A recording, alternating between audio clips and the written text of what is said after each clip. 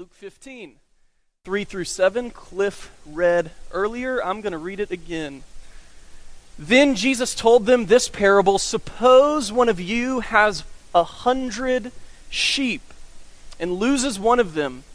Doesn't he leave the 99 in the open country and go after the lost sheep until he finds it? And when he finds it, he joyfully puts it on his shoulder and goes home. Then he calls his friends and neighbors together and says, "Rejoice with me, I have found my lost sheep." I tell you, in the same way, there will be more rejoicing in heaven over one sinner who repents than over 99 righteous persons who do not need to repent. So this morning we're continuing to look at Luke 15 through this message series that Kevin has titled Awaken Lebanon. And it's our desire with this series to awaken to the realities of what it means to follow Jesus. To awaken to the God who is present, the God who is all around us, the God whose very spirit is in this room with us right now. Last week, Kevin did a phenomenal job of laying the foundation for the next few sermons in this series. He set the stage for the three parables that we're going to look at over the course of the next 3 weeks. And the first parable being today, the parable of the lost sheep.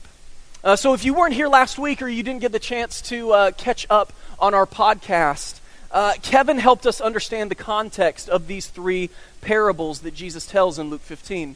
He highlighted the fact that Jesus spent a lot of time with tax collectors and sinners. Jesus spent so much time with these social outcasts, these bad people, that the religious leaders and the Pharisees took notice and they gave him a really hard time about it. So much so, and it got so bad that Jesus began to address the issues that he had with the religious leaders and the Pharisees, culminating in these three parables that Jesus teaches in Luke 15. It's important to note that the audience isn't necessarily the tax collectors and the sinners that Jesus hangs out with. No, Jesus is preaching these three parables directly to the Pharisees and the religious leaders in hopes that these stories will change their hearts and reveal to them the true nature of God. Jesus, like Kevin said last week, had more problems with the religious leaders at that time than the sinners that he was sharing many tables with. So that's the context. That's the 30,000-foot view of what's going on as Jesus is telling this parable in Luke 15, the parable of the lost sheep. And I want to start off this morning by saying this: I am a sheep. I'm a sheep. And each one of you is a sheep. We're all sheep from time to time in our lives, and we take on characteristics of sheep. We may not look like sheep or smell like, we might smell like sheep sometimes, but we may not baa like sheep, but from time to time, we definitely act like sheep.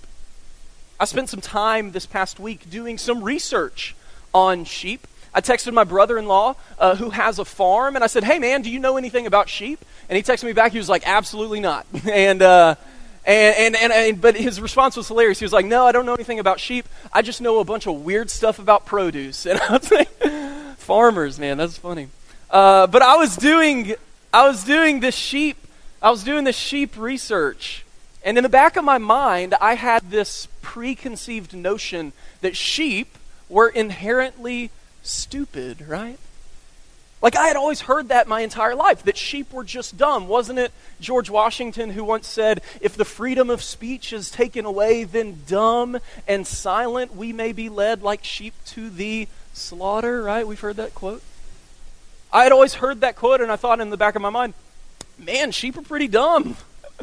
So as I was preparing for the sermon, and as I studied this parable about the lost sheep, in the back of my mind, I was subconsciously making excuses for why the sheep wandered off.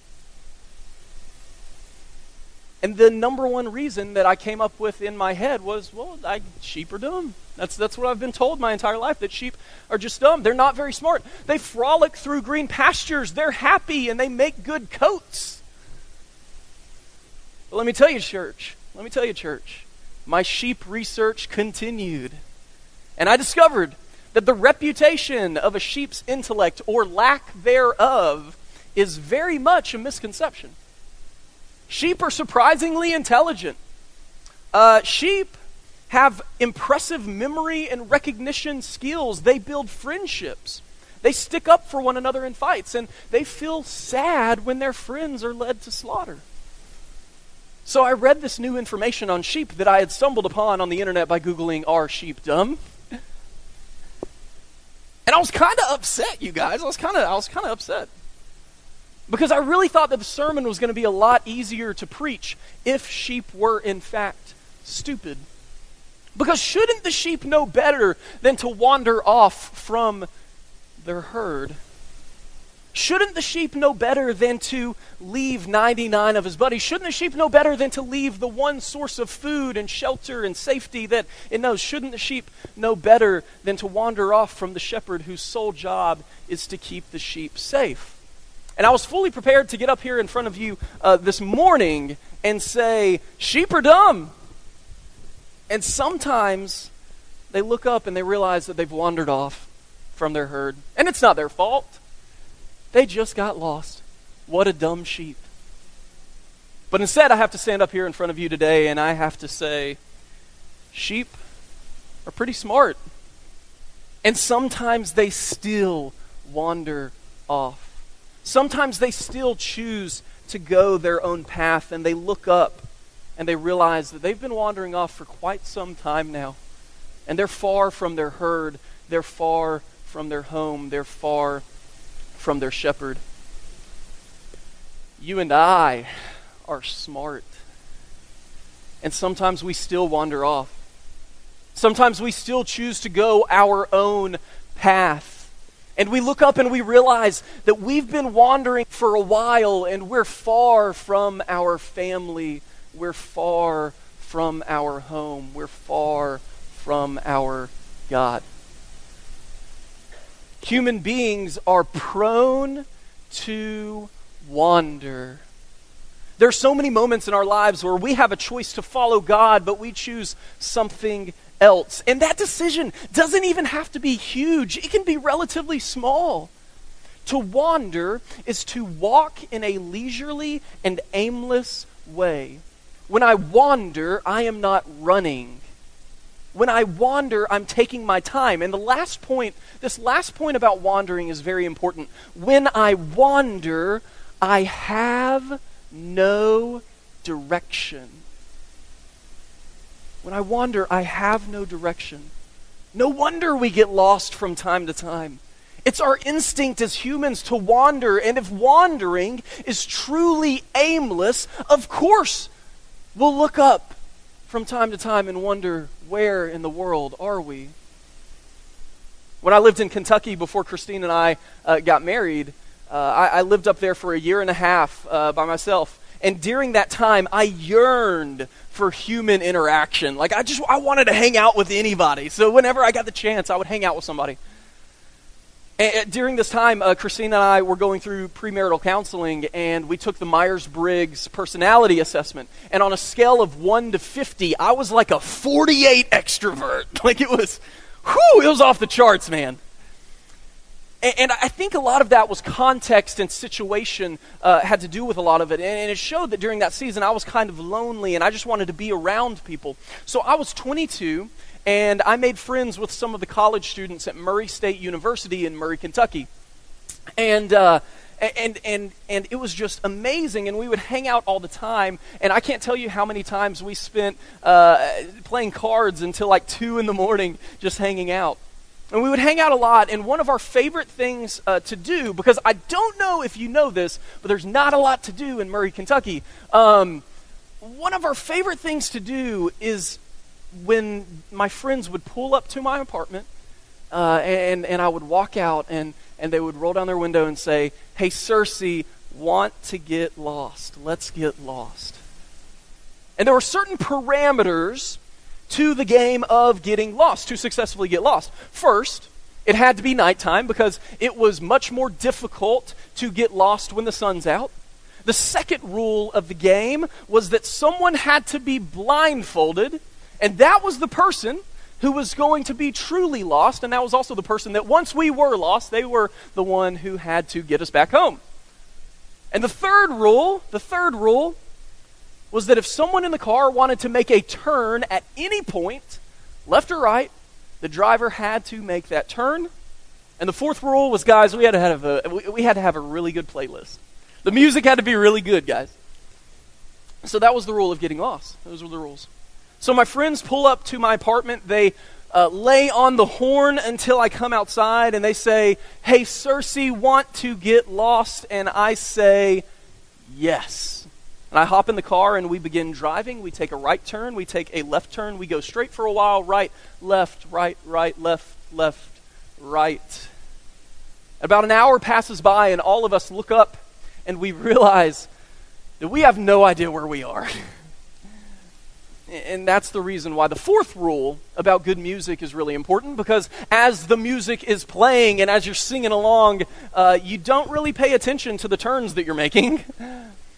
And we look up and we were really lost, and come to find out we were no longer in Kentucky. We were in Tennessee, about 40 miles from Murray, Kentucky, once we got our phones out and looked. The game had worked, and now it was time to figure out how to get back home. We found out that night that getting lost is relatively easy. It's not too hard. That it doesn't happen right away. It was gradual. It was aimless. We had no direction. One might even say that we wandered off. Wandering off is different than running away.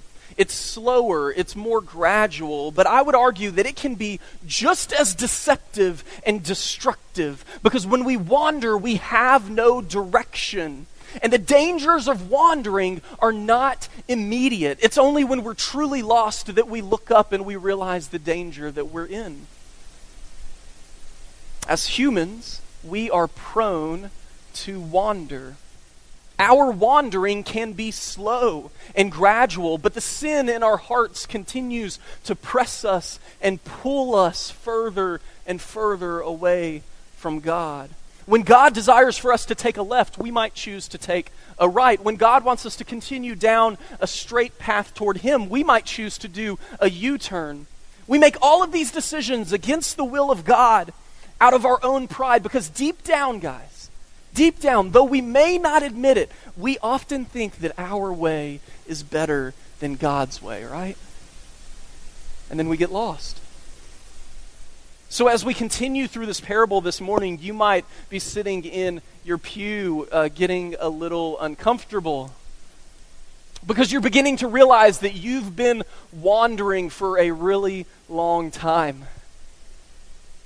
That's the thing about wandering. It's often hard to detect because it starts off incredibly small and results in something very big. So it's very possible that you might be recognizing your wandering of your heart right now for the first time. So if that's you, and God is piercing your heart and shining light on those dark places this morning, understand that there's more to the story.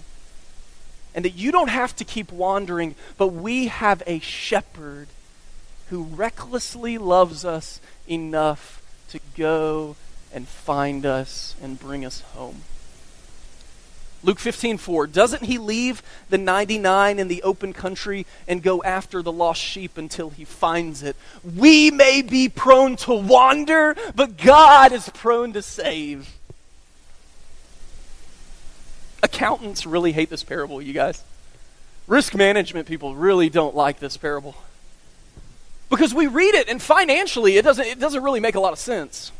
Like, you're going to leave 99 sheep in the open country in order to search for one sheep that happens to be lost. I mean, come on, dude, cut your losses and be like, hey, at least I got 99.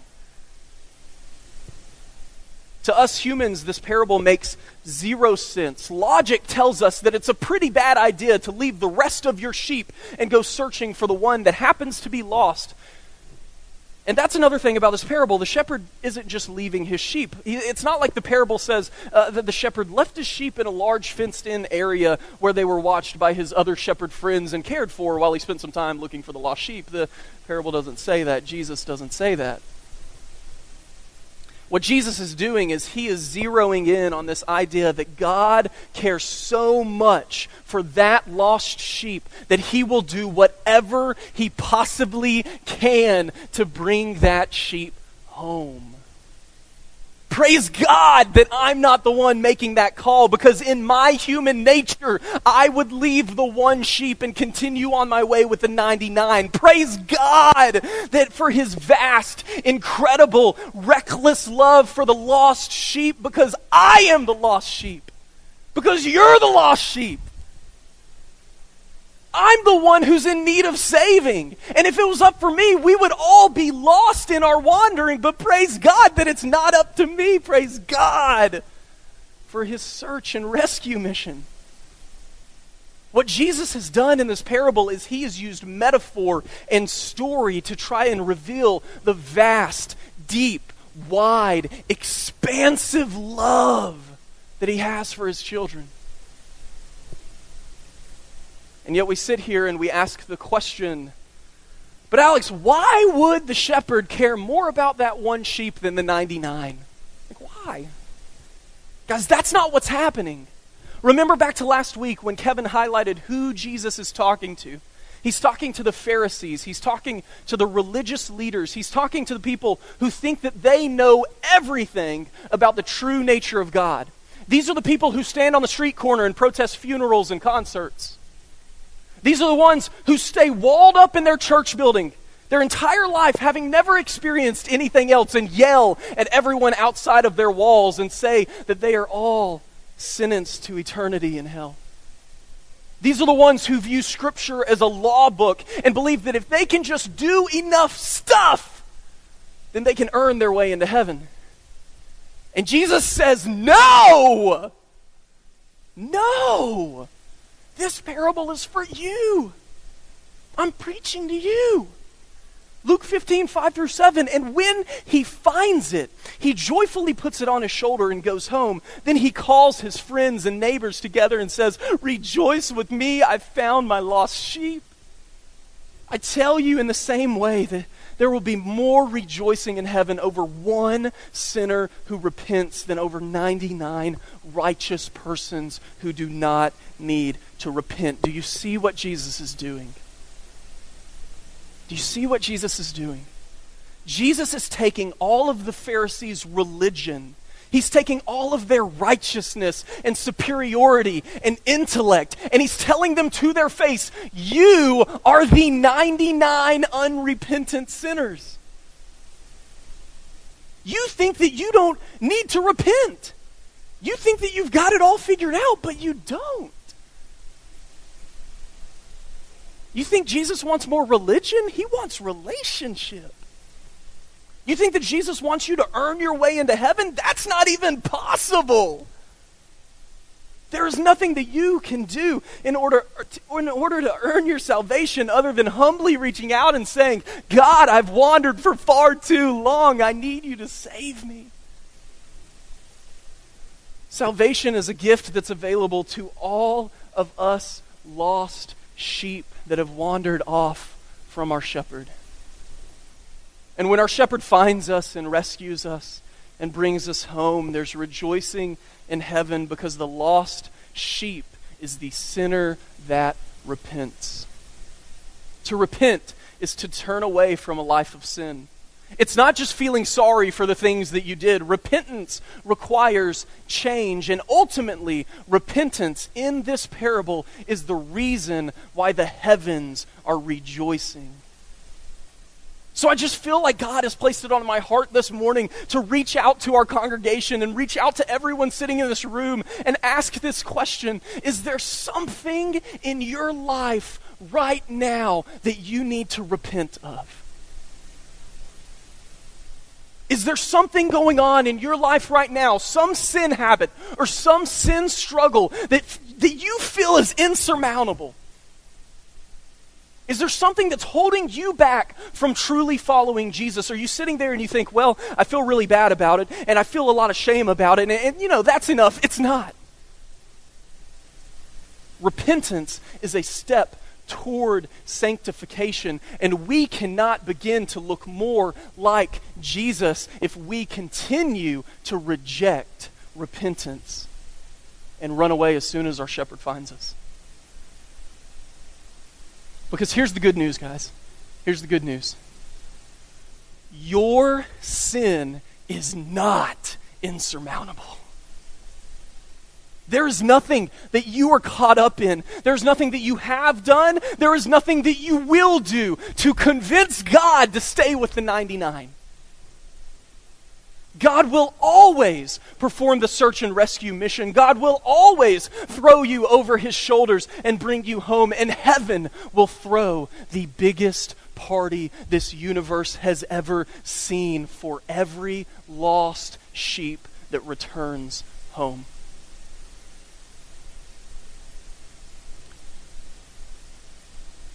So maybe you're in a place this morning where you are in desperate need of repentance. Maybe God has moved you to a place this morning where you're ready to repent and you're ready to start living a new life of following Jesus. But maybe you're also in a place this morning where things are pretty good right now.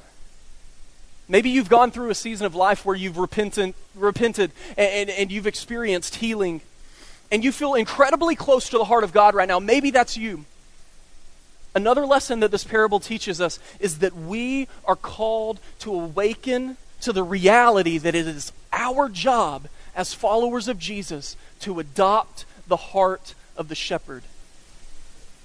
While there is nothing that you can do in order to earn your salvation, there are certain things that our transformation into the likeness of Jesus compels us to do. Just for a moment this morning, I want to speak to everyone in this room who claims to be a follower of Jesus, okay? If that's you, then the transformation that you have experienced from following Jesus, the repentance, the joy, the love, the mercy, the grace, all of those things that we've experienced as God has transformed us into new people, those things should compel us to adopt the heart of the shepherd in this passage and partner with God in rescuing the lost sheep. As followers of Jesus, our transformation continues and our mission begins. If your heart does not break for the things that break God's heart, then I would question whether you're really following Jesus. If you see how poverty and famine and malnutrition run rampant in our world and you have an opportunity to help, but you turned a blind eye, are you truly following Jesus? If you're a student in high school and a group of your friends are ganging up on someone and having fun at that student's expense and you join in, are you really following Jesus? If you witness how very real the evil of racism is in our world, and instead of engaging in meaningful conversation with people who look different than you, you dismiss it as untrue and not real and make no effort toward reconciliation, are you really following Jesus? If you think that you have all the answers, and you've spent countless years filling up the attendance report on Sundays and Wednesdays, but Monday, Tuesday, Thursday, Friday, and Saturday, you do not follow Jesus, are you really following Jesus? Followers of Jesus experience transformation. When we decide to give our lives to Jesus, when we decide to put on Jesus in the waters of baptism, we are being made into new people. We're experiencing transformation. And as we are transformed into new people, this process that we call sanctification, we are called by God to adopt the heart of the shepherd in this parable. It's our job to partner with God in redeeming this world. It is our job to partner with God in loving people. It's our job to partner with God in performing the search and rescue mission for all of those who have wandered off and are in desperate need of coming back home. So here's what this process looks like, all right? We are the lost sheep, number one. Number two, God leaves the 99. He finds us, and he brings us home. Number three, there's rejoicing in heaven because we repent and we decide to follow Jesus. And number four, we awaken to the reality that we are now called to adopt the heart of the shepherd and rescue lost sheep. So if you're sitting there and you claim to be a follower of Jesus, this is your mission. This is why you live and why you breathe. This is what you're called to do. You are called to partner with God in performing rescue mission after rescue mission after rescue mission. We're all sheep from time to time in our lives. We take on characteristics of sheep. We may not look like sheep or smell like sheep. We may not baa like sheep. But there are definitely times in our lives when we act like sheep. You and I are prone to wander. Praise God that despite our wandering, despite our tendency to become lost, praise God that he leaves the 99. God searches for and rescues us time and time again. Praise God for his never-ending mercy and grace that he showers on us every single day.